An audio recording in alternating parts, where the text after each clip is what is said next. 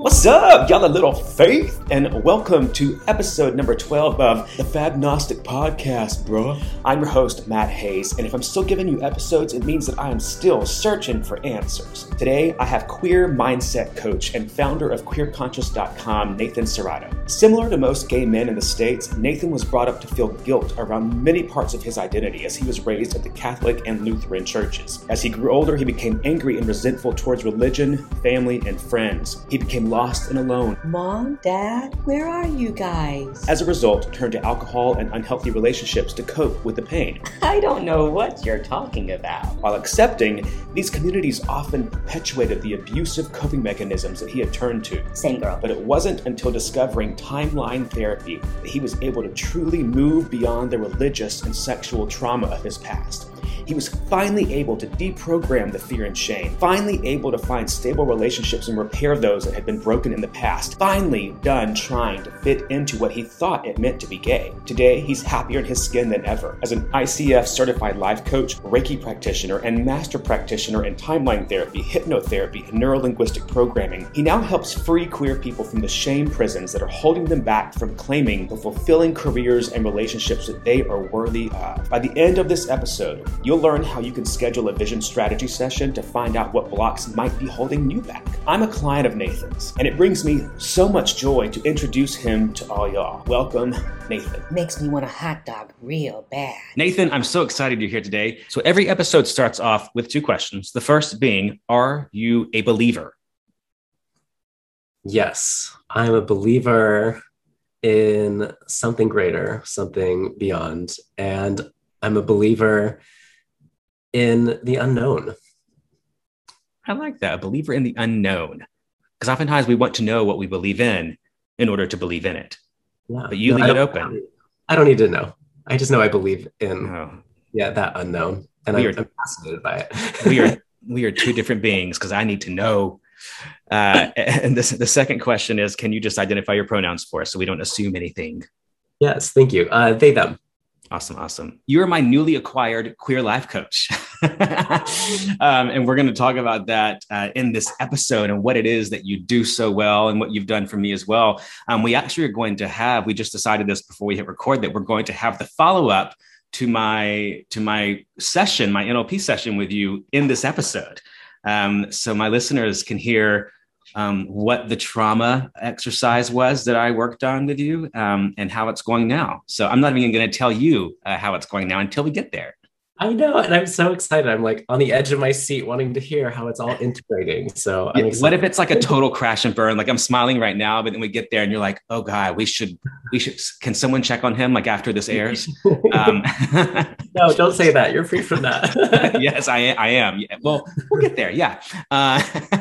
Anyway, I'm really happy you're here. We met probably a year and a half ago towards the beginning of the pandemic shutdown when we did a faith panel basically for LGBTQ. And that's where I met you for the first time digitally. We've not met in person yet, but I feel like we have because I've seen your face on the ether so many times. But where are you? What do you do? What is Queer Conscious? Yeah, so my name is Nathan Serrato. I live in North County, San Diego. And Queer Conscious is all about exploring the queerdom of what's possible in the queerdom, freeing yourself from the cultural prisons that we put ourselves in so that you can bring your authentic self into any situation, into heteronormative society, into homonormative society, and just be yourself. I like that. Did you coin the term queerdom? Queerdom. I think I just did. I love that. Yeah. So I'm going to be using queerdom and I will always give you full credit. But how did you get into this? Did you come from a place of being raised religiously? Being in the San Diego area, I would imagine so, just because that's one of the more conservative city centers of California. Yeah, absolutely. So yeah, my parents are my dad's from like a rural town in Mexico. My mom's from Tijuana, but they grew up very Catholic, very religious. And so we did switch along the way to Lutheran, which is like Catholic light. And also a lot more progressive, right? I'm on the part of the Lutheran side that's not. Okay. So not the accepting. So basically, I just grew up with a lot of Catholic guilt around my sexuality, around everything. And yeah, there was a point in one of my relationships where, I would turn to him in the middle of the night and be like, babe, I can't be with you. I'm going to go to hell. I have to be straight. And I realized I had a lot of work to do healing. So I just went on that journey, did my yoga trainings. I went to Lightning in a Bottle, the music festival, to try and find healing. I did everything that I could. So wait, did you, because it seems like it was a pretty easy transition from you for that growth period. So did you not go through I mean, you're younger than I am, but I feel like men of my age and older, like the first step is like just getting rid of the suicidal thoughts of the gay trauma. And then you get to the growth and yoga and exploration later on. How did you get to that part so fast? Yeah, I'm skipping ages 17 to 23. Do you want to hear? Okay. No, but I love drama and I love trauma. So I want to hear. Okay. Yeah. Let's talk about it. 17 to 23. So I came out at 17, then went back in the closet at 18. And I was like, oh, fuck, this is scary. I have to embrace this identity. I don't even know if I want to be straight. So there's a lot of drinking, a lot of smoking weed. I'm still there. Wasting my life away. But I'm still there. I love weed. But I was there's a way to use it as a tool and not as a vice. Exactly. I'm again, that makes me sound like I'm at the place where I use it as a tool, not a vice, but I don't. I use it as a vice. Well, and there's no shame, no blame. For me, right? But for me, like it was literally just wake up, like I need weed. I need to smoke. Oh wow, you're a wake and baker. Oh yeah. And I always do you remember those commercials? It's Shake and Bake and I Helped that were on back in the 90s. I don't remember that. Okay, it was like one of those meal kits that every newly working mother would use to get dinner on the table really quickly after work at night. And there was this little girl, and I'm sure they filmed it in the South, but the advertisement was like, it's Shake and Bake and I helped. And so I always, when I think about my friends who are wake and bakers, I always think about like that jingle, like I waked and baked and you helped, or something to that effect. Oh, you can go back and check it out after this. I'm going to look it up. And yes, but it's helpful for sure. But yeah, I mean, I was, smoking weed every day. That was my life. And then I put on this persona too, like, cause I hung out with a lot of, these kids that were smoking weed and skating. And so I was like this like bro, and I was tough and I loved my hip hop music. And I was just down. I was just a down dude. It was so cool. I cannot imagine you as that, because you have such a light, like almost airy spirit. I don't know what your sign is, but like an airiness to you. And so it's so interesting because I also see you as such a free spirit, like your social media, and we'll plug that in a minute too. Like you do pole dancing and you'll wear like stripper heels and like living your most authentic, fluid life. I feel like in terms of like clothing expression. I know that's not one of like the letters, but I just feel like you are so like, Yeah, believe it or not, I didn't always used to let myself do that. I repressed all of that because I was like a good little Catholic boy. Yes, yeah, because I didn't want to go to hell. And I wanted to impress my brother. My brother, he did a lot of graffiti art. And so he was in that community and stuff. So like, we're very, very different. Wow. You read me. I'm definitely an air sign. I am a Gemini. So yeah, all that air though was repressed. 17. Did you ever watch the movie Girls Will Be Girls? No, it's these are two things you have homework on now. Girls Will Be Girls is like a queer cult classic, gay cult classic film, kind of loosely based on All About Eve, I think. And it's all drag queens. And there's one of the drag queen villains is a Gemini, and somebody's getting onto her about her Gemini-ness.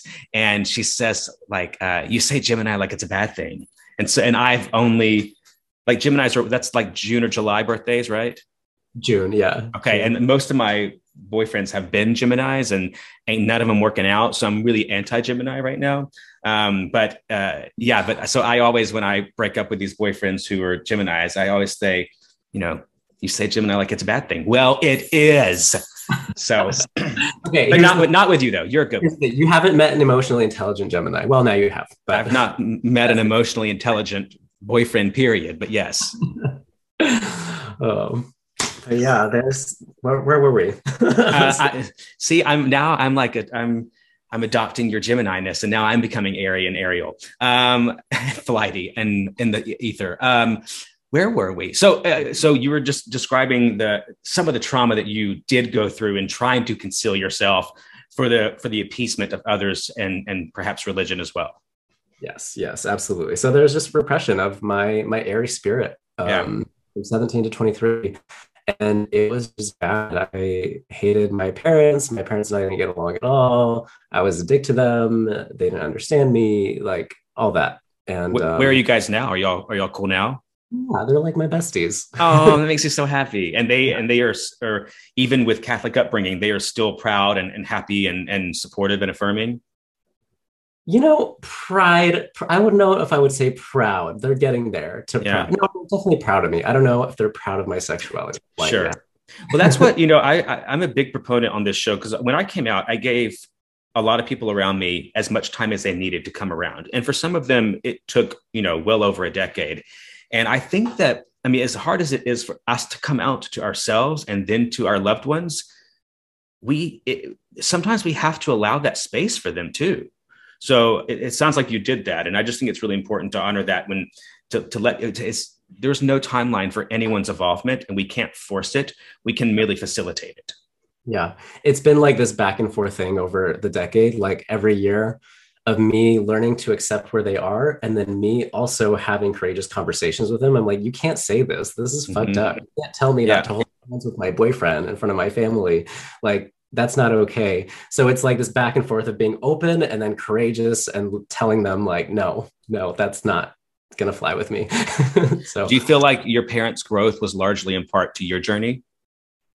100%. Yeah. It was both of us. It was both of us for sure. But I definitely had to get over myself quite a few times and be like, do I want a relationship with them? Yes or no? Yes, I do. Okay, then fucking put in the work. So I did. Yeah. And now you help others put in the work. So how did all this come to a place of you creating this concept of queer mindset coaching through Queer Conscious? Yeah, it's an interesting story. I had just graduated college. I got my dream job. I was working in the environmental field for a nonprofit and doing communication for them. And I don't know, I was watching Queer Eye one day. I'm like, these queer people are so amazing. I want to do something like that.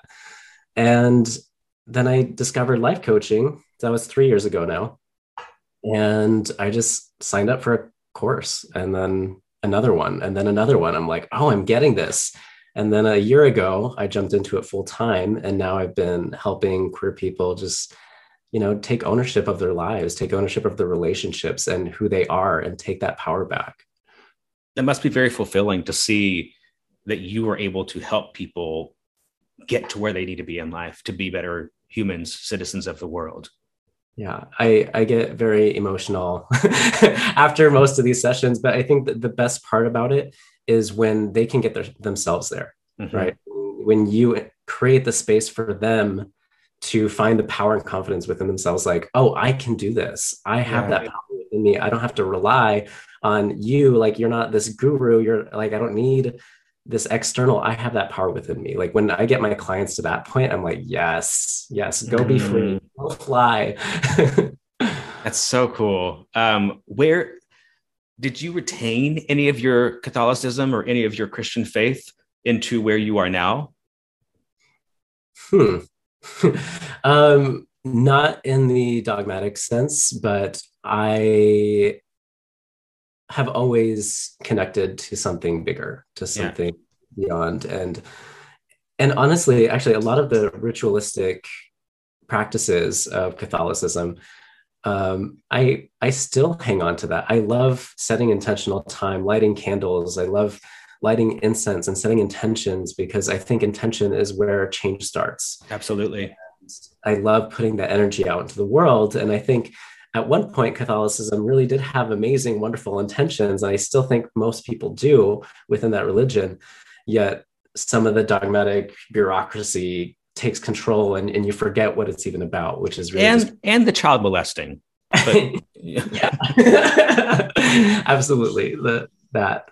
But what you're talking about too, I feel like, because there's bits about the Christian faith that I really value as well, just not, the Christians part. But most of the things that I feel like I want to hold on to are things that were actually taken by the Christian tradition or the Jewish tradition, from the Vedas or from wherever. I mean, they all have stolen these practices. I shouldn't say stolen. I trust that they were adopting tradition and practice, but they're founded elsewhere. And that's what I'm finding so fascinating right now, is just in doing this podcast and having conversations with people all over the spectrum from every part of the world, believing in every type of God. It's all kind of the same thing. We're all pursuing this evolved status through connection to self, connection to divine, with the hopes of leaving legacy and the world a better place. Yeah. It's not as simple as that, unfortunately, but that's kind of what I'm seeing. And I think it could be like, if you ask those people, like, what is the purpose of your belief system? What is the purpose of your religion? Like, if you ask them what the purpose is, up here, it's all about love and enlightenment and being your best self. Like, that's all it is. But once you get down to the details, you cause so much rift and strife and wars and, all the things that we don't like about religion. Right. So trickle down economics doesn't work. Trickle down religion doesn't work. No. Great. Noted. So how did you, because the website is queerconscious.com. And that's where we can find all the information about you. But how did that, that's when you committed to this full time, is when you created that concept. Is that right? Well, I created the concept 3 years ago. And then I had been coaching a little bit here and there with my full-time job, but then I quit 1 year ago and I was like, no, this is it. I'm ready to do this full time. So I have been. So, yeah. You're so young to have taken like a professional leap of faith like that. That's so impressive. Wow, that's so cool. Is 30 young? To me it is. Okay. But you also, you clearly have a great moisturizer, because I did not know that you were even close to 30. Yeah, we've got some good genes. My grandma, she's still like walking around. She's like in her 90s. Like, oh my gosh. You know who doesn't have good genes? Gingers like myself. Our skin, like, every day I'm just like, nothing is like bouncing back where it used to. It's like, I don't know. I'm having a lot of mirror issues right now. I'm really OCD about things not being on my like bathroom counter, like on my vanity. And over the past like 3 or 4 months, I've just started collecting skincare products. Like, every time I go to Marshall's or Ross, TJ Maxx, and they have just discounted magical ointments, and I just buy them all. So every day I'm just like lathering myself in different, I don't even know what I'm putting on my body, but it can't be worse than what I'm putting in my body. So here's hoping. So if someone were to come to you and say, I don't feel like I am my best self, what do you do through Queer Conscious to help them get to that place? Yeah. Well, first I figure out what the real problem is. Like, people will come to me and they'll bring something up like, oh, I don't get along with my parents, or, oh, I don't like my job, or my boyfriend and I are having problems. And I'm like, okay, cool. That's the presenting problem. And what I do is with my ICF coaching, I coach them down to what their actual problem is. And so when we get down underneath those layers, when they stop projecting on other people, we recognize that there is a belief that they have about themselves that is stopping them from either creating boundaries or creating the life that they want to have. What do you call that belief? I actually call it a limiting decision. Okay. There was a point in time where they didn't have that belief and they decided that belief was true. By calling it a decision, then that gives them the opportunity to take ownership of it. I was going to say, it establishes control, or at least the potential for control over that decision. Okay, because the limiting belief is a triggering word or triggering phrase for me, because you hear it in the most sincere, sanctified of concepts, but you also hear it in like the worst cults that we watch documentaries about on Netflix, like Scientology. And I think everything can be good for some people. So I don't want to paint with a broad stroke, even though I do love painting with a broad stroke. But like, Nexium cult, they all describe this idea of the limiting belief or conflicting beliefs. And I love that you call it a limiting decision. Yes. Because it allows you also to go back to that point in time, reclaim, and then do the work. Exactly. That's sick. And then, so what I love about it too is that it gives them that independence where they're not then, putting themselves in a situation where they're relying on the therapist or the life coach to solve their problems. Oh, I decided this. I have the power. That's what it's about. It's giving queer people back their power to make new choices in their life. So and it takes away the martyrdom too. How often do we let these, what we once called limiting beliefs, completely just beat us down to where we have to rebuild ourselves just to get to a place of being able to correct that? But if there's an active association to the decision, this is mind blowing. I love that phrase. And I'm going to tell everyone that uses that phrase, limiting belief, around me to fuck off and use this one instead. Love it. Yes. So limiting decision. And I will say, though, I have to ease into that sometimes. Sometimes people aren't ready to take ownership of that. Yeah. They want to just say, oh, it's a belief system I have, and they want to put it externally, and they're not ready to take ownership.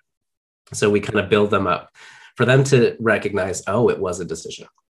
And then once we get to that point, then we get to question that. Then we get to heal it. When did they first decide that? And that's when I use timeline therapy. We go back, we heal that, we reframe it, get their learnings, and then they can move forward. And it's so unconscious, this belief system, this decision, that when you're going out through your life, like things will just shift, things will just happen. You're like, oh, I used to think that way, but I'm going to go over here. Like it becomes a new automatic for you. Would you say that your practice involves a form of hypnosis? Mm-hmm. Yes, absolutely. So I am trained in hypnotherapy as well. And I mostly use hypnotherapy towards the end of our sessions, and that just helps reinforce these learnings. But through hypnosis, you get to deeper parts of the brain, the parts of the brain that hold on to traumas and belief systems and habits, because your conscious mind, you know that you're not worthless, or you're not undeserving, you're not unlovable. But that part of the brain that holds on to that has that fear, that's where hypnosis can tap into those parts. What are some of the most common limiting decisions you see in your clients? I'm unlovable comes up all the time. And actually, that reminds me of Alan Downs. There's a quote around in The Velvet Rage around being unlovable. Basically, every queer person has that belief that they're unlovable. Yep. Thanks, God. Yes. I'm unlovable. What comes up a lot is I'm weak.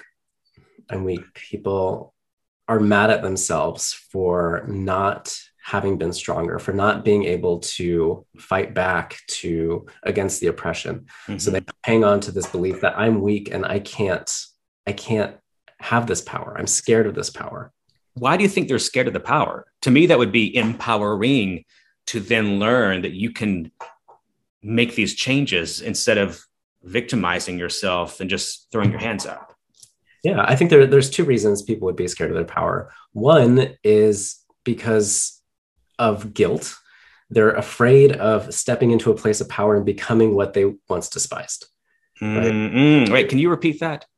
Mm-hmm. They're afraid of stepping into the power and becoming the person they once despised. Oh, that's heavy. Yeah. Becoming the oppressor in the situation. Like they're like, oh, I don't want to, if I have power, I become that person that I hate. Mm-hmm. And that's really interesting. Yeah. And then the other reason is they're afraid of losing themselves. They're afraid of losing those parts of themselves that, they didn't attach to power, the part of themselves that's soft and sensitive and gentle and compassionate. Like, can I be those things and still have power? And the answer is yes. Yeah. Because what it is also people that are not spiritually or intellectually evolved, maybe is just kind of being content in your own misery. To me, the addiction to trauma sounds a little more activating for me to get off my ass and do something about it. Yeah. There's also a lot of safety there, a lot of safety and familiarity, because you go through life experiencing, oppression through family, society, and to be safe, you hang on to these beliefs, you hang on to these negative thoughts and emotions as trauma, that keeps you safe. Then you don't have to go and do anything about it. You don't have to confront anyone. You don't have to go out and, risk your safety in order to find, what you want in life. So, and that growth's uncomfortable. I mean, I get it. There's the work that we did which we'll talk about next required, and granted, the things I did as my homework were not like the hardest things to do, but it still like was impactful on my soul. Like it had some emotions attached to it, So the process for this session work that you do, is it typically just a 3 hour, a one-time situation? Is it a week by week, journey that you go on them with? Like what's the specs? Yeah. So, I mean, it's going to vary for whoever comes through, but and just how fucked up they are. No one's fucked up. I mean, that's just me projecting. Don't worry. So typically it's about a 12 hours of work that I would do with a client. If we're going to do like a full transformation in a certain area of your life, let's say you want to heal your relationships or your family or spirituality, I think 12 hours would be ideal, because then we spend the first part of it just interviewing the person, getting down to their deepest traumas, fears, doubts, limiting decisions. Then we know what to work with. Then we spend about 6 to 8 hours doing releases. And then, of course, we break these up into different sessions. And then the last session is really about focusing on what you want. How are we going to get you there? What are those goals? And how can we build evidence now that you've moved on from this? So now you have proof. You're like, oh, wow, I never would have done this before had I not healed this. And now I can go and live my life the way I want to. You make it sound so simple. It is. No, and you're right. It really is. It's those first steps that are the hardest. I mean, it's like, I keep going back to the addiction concept, but it's like any other addiction. It's that first night. It's that first step or that first non-step that is often the hardest. But thankfully, I mean, you have got such a warm, welcoming spirit about you, even through the digital medium, that I imagine you automatically set people at ease when they first encounter you. At least it did for me. Thank you. I'd like to think I do. And I think that's really important, because you're not going to go into the deepest, darkest pits of whatever is blocking you if you don't feel safe. And so that is 100% my core value in creating a space of healing, is to make sure that people feel seen and heard, understood, and safe, that I'm not going to judge them for anything that they say. Right. So you and I did a session, and I was more like a part of your like coursework, like getting your platform off the ground. And you invited me to participate in that. And I'm really grateful, because and granted, my schedule is so all over the place right now that I did not get to do it according to your timeline, but you were still gracious enough to fit me in otherwise.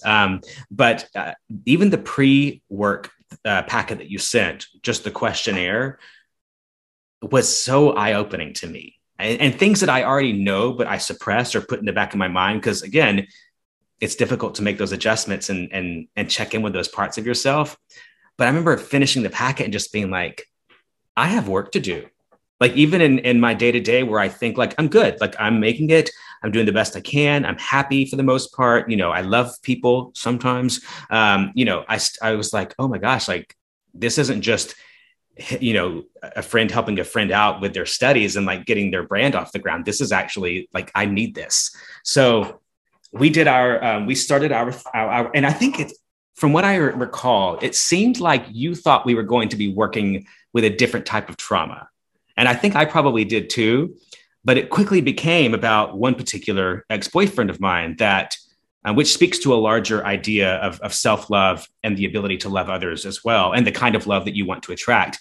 But I was pretty adamant once we got into it of like, no, this is where, and you kept, to make sure that was the right track for us to go through, you kept pushing the other side, like, well, are you sure it's not this? Are you sure it's not that? I was like, no, it's this. So we talked about my ex-boyfriend who no names or like anything given away, but like he was the love of my life and probably still is like one of the great loves of my life. in a way that I can honor and appreciate without letting it inform my future. I mean, it will inform my future relationships in terms of what I learned from that. But I was holding on to that, the trauma brought by that relationship, again, addicted to that trauma. And I was holding on to it because it felt safe. And it was the only love that I could really feel in my body. But I will say this, that love was, and when we met on cruise ships back in 2000, I think we met 2013 on one of my cruise ships when I was singing. He was a dancer. It was the first man that I had ever loved that I thought God would honor our love, that God would accept our love. And that was back when I was trying to retain remnants of the Christian faith. But that was a big deal for me to feel like I could stand at an altar with this man and make a promise to the divine to honor and love them. Yeah. And so that is so huge, because it's not just a relationship, right? Mm-hmm. It's your relationship with the divine and the acceptance of your identity in that relationship. Now that we've attached all this different meaning to that one person. And that's why it was so hard for you. Yep. And real quick too, just because I like to keep things light. As a gay man referencing the divine, I only see the drag queen, God rest her soul. And I wish, instead of like that hot man with abs up on the cross with a thorn on his head, that we had like a nice stained glass window of the divine in all the churches across the world.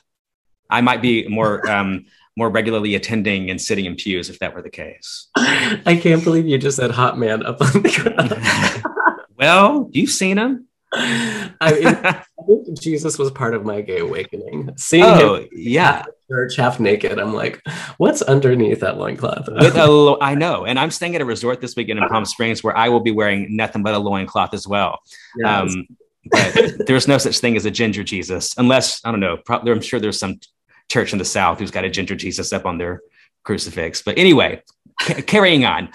So we address the trauma of or the trauma that me and my ex-boyfriend participated in together. And it was real. I mean, I'm not a crier. I take Lexapro every day to prevent me from crying.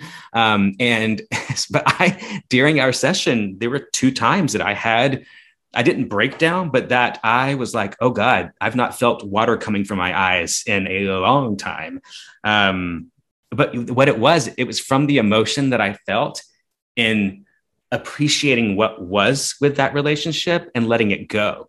And that made me emotional because I had never let it go. Mm. And it was, I mean, I to be quite honest, and no disrespect, I went into it not very open I was just like, yeah, this is going to be a thing that I do. Like, I love Nathan. I love elevating queer voices. I love doing the work, or so I thought. But then we got into it and I realized, oh my gosh, like this is really impacting my happiness. It was heavy. But you gave me homework. And my homework, just full disclosure, was I had 2 pieces of clothing that I had from when we were together, and we were together years ago. And then we split, he got married. And then throughout, I don't even know if I should say this, but we have since revisited each other in what one might call, I don't know. I always called myself his mistress, but he didn't like that. But I had 2 pieces of clothing that just made me, it's like a dog with a scent, there's something about that clothing that just made me feel warm but made me feel the warmth that I once had, but kept me from being able to experience the warmth that I hope to have someday. And so my homework was to burn those 2 pieces of clothing. I'm just kidding. It wasn't to burn. It was just to get rid of them either through donation or sending to one of our mutual friends, just to let them know that I'm doing the work to move on. And so I did send those 2 articles of clothing back to Las Vegas to a friend. And when I told them, they were like, why don't you just give it to Goodwill or something? And I was like, because you have been a part of this trauma, not like as a blame, but like you have witnessed it. And I want to show you that like I'm doing the work, and so it means a lot for you to take this, to recognize that like I can let this go now. I'm in the process. So anyway, they were very on board with it when I explained it that way. But so I do feel very proud that I was able to do that, because I always in the back of my mind, even in dating other people, but what if they come back? But what if they leave their husband again? You know, and that limiting decision to commit to that possibility kept me from being able to even actively look for a partner if there was always that contingency or that potential for contingency. So I really appreciate the work that we did because it was wildly helpful in the moment, and it has since been wildly helpful. There's a guy that I've gone out with a couple of times now, and I am able to see. I see the potential of dating men in a different light now. I've not once thought of this ex-boyfriend while I've been with these other people. So me being present, just that alone is a much more rewarding experience for me to be feeling when I'm on a date. And I hope for the other person as well. I can't speak for how people enjoy or don't enjoy me. But it was very helpful. That is beautiful. I'm so excited for you. For one, that you don't have to be thinking about your ex on these dates. That sounds awful. I know. Well, it wasn't just the dates. It was all day, every day. Because I made sure to have little things around my house to remind me of him. Because it's the last time that I truly loved someone. And so, you know, one of the limiting decisions, that's my new catchphrase for everything that's not apropos in my life. One of the limiting decisions that I had was, I don't know if I can love again, because if that's what love was and it wasn't real, then love must not be real either as a whole. So are there things that will trigger a memory? Absolutely. But because of, the work that we did, truly, that's why I asked if you would honor the fact that there was hypnosis associated with it, because we got into a place in my brain and my soul that I was not able to access on my own, that was preventing me from being able to just release. And that release, days go by and I don't think of him. And granted, I'm thinking about him right now because I'm talking shit about him. But but I truly mean that. Like I have felt lighter and freer in a way as it relates to relationships than I ever have. Wow. I've not heard anyone say it quite like that, and I'm moved, just hearing back what you said is that we got to a place in your soul, right, that was hanging on to this. Mm-hmm. And I really believe that, because again, the meaning that you attached to him was not just a partner of love, it was love worthy of the divine, worthy of being accepted and a part of yourself. So that's the part that we got to uproot and hold up, where now you have gratitude for having had an experience. And that's where the emotion was coming up, in that gratitude. And the beautiful thing about gratitude was, when you're in a place of gratitude, you can't hang on to any negative emotions. Well, I beg to differ. No, I'm kidding. I know you're right. Well, in that moment, I bet you were to any negative emotions. I know. I do like my gratitude journal in the morning. I have it right here next to me right now, actually. And I laugh because sometimes it becomes less gratitude journal and more just like stream of consciousness or automated writing. And so sometimes it'll be like, the flowers, the air, my body, my family, fuck this world. Like, what is the wrong? My journal probably needs some kind of like benzo or something to deal with its manic behavior. But anyway, that's another session. I'll book you later. Well, we're always going to have negative emotions, right? I know. But just in that true sense of gratitude, when we're really in that place, it becomes very, very difficult to hang on to any negative emotion. And I don't know, I'm just so excited for you that now. Well, let me ask you this now: what do you think has been the biggest shift for you in how you see your future with love? It's possible. It's possible outside of him. And I could not. That wasn't even like something that I hid from myself. That was just a fact that I adopted. It was a limiting decision that I concreted or cemented in my body, that there was no possibility of love without him. And now I know, not just is it possible, but it's undeniable. Wow. And that's freeing. That's another step of the liberation of this process that we went through. Yeah. Wow. That's beautiful. I'm getting chills just like hearing that, Matt. That's amazing. Well, I'll let you know when the wedding is. I gotta. Well, and truly, thank you for just like being open to that and letting me hold space for you through that. Because again, yeah, I show up and I hold the space, but you have to go in and do the work. You have to Yeah. be willing to let go of that. You have to be willing to take those clothes and send them, to Vegas to prove to yourself, hey, I'm over this. I'm ready to move on. I'm ready to find love elsewhere. Yeah. And not just find love elsewhere, find love. Because if that's what I thought, I mean, like I can appreciate that for what it was, but that wasn't my love. I almost just said it lubed me up for love because I like alliterations, but it prepped me for prep lube. Oh my God, I did it again. Oh God, I'm so gay. I need to be gayer though. That's why I came to Palm Springs this weekend. Anyway, something, and this, I wasn't planning on talking about this today, but getting back to the idea of the soul work that we were just kind of briefly skating the surface on. I just read this fascinating book about by Abby Chava Stein, who is a Reformed Judaism rabbi, activist, speaker, and she was formerly an ultra-Orthodox rabbi in the Hasidic community as a man, and then she left not just the Hasidic community but also came out as trans.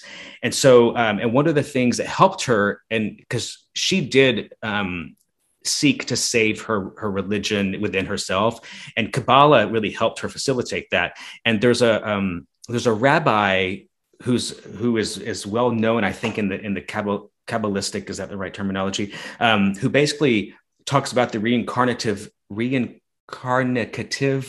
aspect of our souls, and that it's very common for souls to be disassociated from body in terms of sexual identities or expression. And I found it so fascinating, and it sent me down a spiral. And I just have been journaling for days now about this idea that, are we not all non-binary to a point, and that our souls are completely, and this is coming from a clearly cisgender individual myself, like who still like wants to look and act butch as I can as a gay man. But like, there's something about it that I really am wondering, are we not all non-binary to a point, at least in conception? Because our souls and our bodies are not one. I mean, they are in this lifetime, but that's it. It's just this lifetime. And I mean, if you think about, well, I mean, I really think more people would identify as non-binary if they knew what it meant. And it's restriction from freeing yourself from the restrictions of gender construct, which are placed upon us mostly by society. Yeah, there's some biological aspects to it, yet most of it is societal. Like the color pink was not even used as a girl color until, the Industrial Revolution, when they're like, oh, we can capitalize off the color pink for girls. It was just a color. Right. We decided as humans that it was a girl color, and we can decide that it's not. Yeah. I know. I consider myself an ally of the trans community. But when, I started seeing bills be put forth in Congress for birth certificates to remove the gender label, when it first started, I was like, oh my gosh, like that's a slippery slope. I don't know if we can do that. But now, as I'm at an age where, and now because of our session work, I'm prepared to meet my partner, and then look towards becoming a father, which is one of my biggest goals in life. I am terrified to fuck that kid up just by circling an M or an F on their birth certificate. I mean, it's very present in my mind when I think about having kids. And so now I am of the mindset of like, you know what, like we can create guideposts for life and really explore all options, but I can't project my own limiting decisions on my offspring. That really scares me. And I think what I'm hearing is like your own limiting decisions of what it means to be a man or a woman, and not projecting that on the kids. That the kid is free to just decide, just be a kid. Even like, I mean, you're close to Palm Springs. You come to Palm Springs a lot? Oh yeah. Okay. I only reference Palm Springs right now because I'm literally sitting here in Palm Springs. I just got here today for a few days of some mental health vacation. But even case in point, just so all my listeners know, if gays go to Palm Springs, there's only two pieces of wardrobe you have to bring: a Speedo and a caftan. That's it. And so, of course, I brought my Speedos, but I also brought my caftans of which are known to be feminine. And even in my packing of my caftans, I was like, oh, I think I had a thought of like, girly or feminine. And I was like, but why? Just because every TV show I watched as a kid, only women wore caftans? Because like they're comfortable and they're pretty. And like, sure, we do it to like embrace our femininity, but like, why is that an expression of us expressing our femininity rather than just like wanting to be, I don't know, blowing in the breeze and side? Yeah, I love that. We've hit on things that I did not think we were going to hit on in this episode. This is fun. I feel like we're just two people just chatting about life and love and other mysteries. Isn't that just what podcasts are? I think so. So what could you tell someone? Because I already have one friend who I've told many people about my experience working with you through this trauma work, but one of my friends was like, I need to do this. So how can someone book you? How can someone research you? Like how can we get you plugged? Okay. So I would say you could follow me on Instagram at Queer Conscious, and that's where you'll see the most updates about what's going on with me. And then from there, you can go to my website, queerconscious.com, and it's CONSCIOUS, not conscience, conscious, Queer Conscious, no N, queerconscious.com. And you can book a free one-on-one call with me. And there we just do kind of a vision strategy, see if what I offer can help you, how it can help you, and what it looks like to work together. So yeah, do it. Go now. What's stopping you?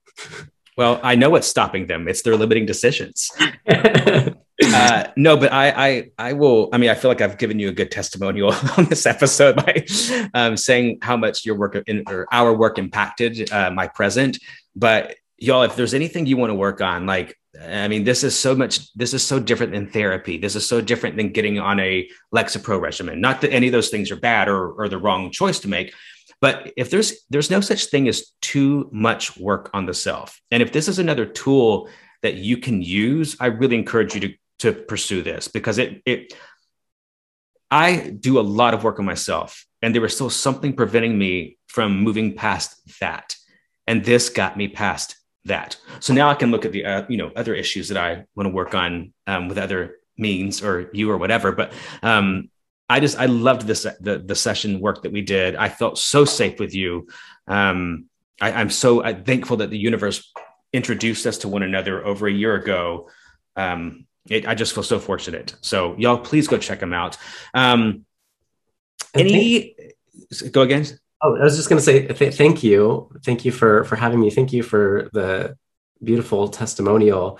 Thank you for plugging me in. And I just wanted to share just with everybody here, right? It doesn't have to be just about your relationship, right? I do work with religious trauma, sexual trauma, gender dysphoria, anything that you have, we can decide together if that's something we can work on together. So, yeah. So Nathan, if people are wanting to try you out, I know that we have you talked about the consultation and stuff, but what else do you have coming up that we could perhaps be a part of? Yeah, so in September, I have a 5-day challenge, and I have these about 3 or 4 times a year. So it's 5 days where you get to spend 5 webinars with me. You get 3 one-on-one calls with me, and you do 4 meditations. And it really brings up all the things that we talked about in this episode, a lot of things that are intrinsic to the queer experience. It's $37. So, I mean, there's really... That's it? Yeah, it's only $37. And it's a great way just to introduce you to this work, to who I am. And I'd love for you all to join. Hell yeah, y'all better go do it. So a couple questions to wrap this all up. What would you say to maybe not your younger self, but to some young queer youth who's either struggling because they're in a religious situation, or perhaps to a religious individual who is raising a queer child, or a child who's exploring what it means to be non-binary or gay or lesbian or trans? There are four words that shook me as a teen, struggling with that very thing.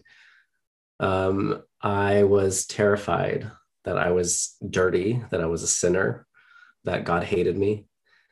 And I went to my very first therapist and I told him what was going on. He looked at me and he said, Nathan, God's not that mean. And I would just like exploded into tears because I never thought that anybody in a position of power would be able to tell me that God is a loving, loving being. And having heard that it changed my life and allowed me to explore what God actually means to me. I love that. God's not that mean. You know what my 4 words were that terrified me? What was that? You're up to bat. I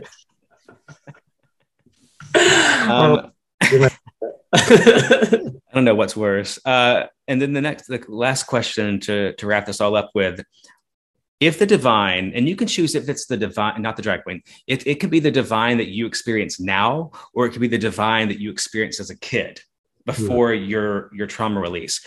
What would you say to the divine if they were standing before you right now? Okay. Can I curse? Can I say a bad word? Yes. Everyone asks that. And I'm like, have y'all heard any word that I've said? Okay. Just making sure. So I would look at him and say, you sick fuck. And I would just laugh and crack a cold one open with him. Yep. But you said him. Do you gender God? I did say him. Interesting. I feel like in this moment, only a man could be that sick to put us through. I love how you just turned that around on me. Oh, yeah. Normally, I don't gender God. I do embrace a non-binary God, but in this moment, I'm like, you sick fuck. Yeah, no, I that's where I am too. Hence this podcast. Awesome. Nathan, I value you so much. I want y'all to go check him out. If there's any work to do, he can help you get there. I promise you. It will not be a waste of your time. And we'll see you next time. Thank you. And all the people said, gay men.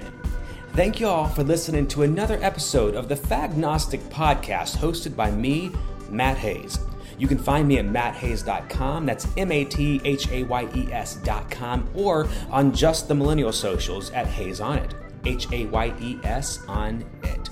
Please go subscribe, review, and share this podcast. And in the meantime, peace be with all y'all. Hi, Michael Spicer here. Matt Hayes forgot to put my name in the credits of his podcast as the composer, but I'm here to tell you that I wrote the music for his podcast. Whatever it's called, I don't know.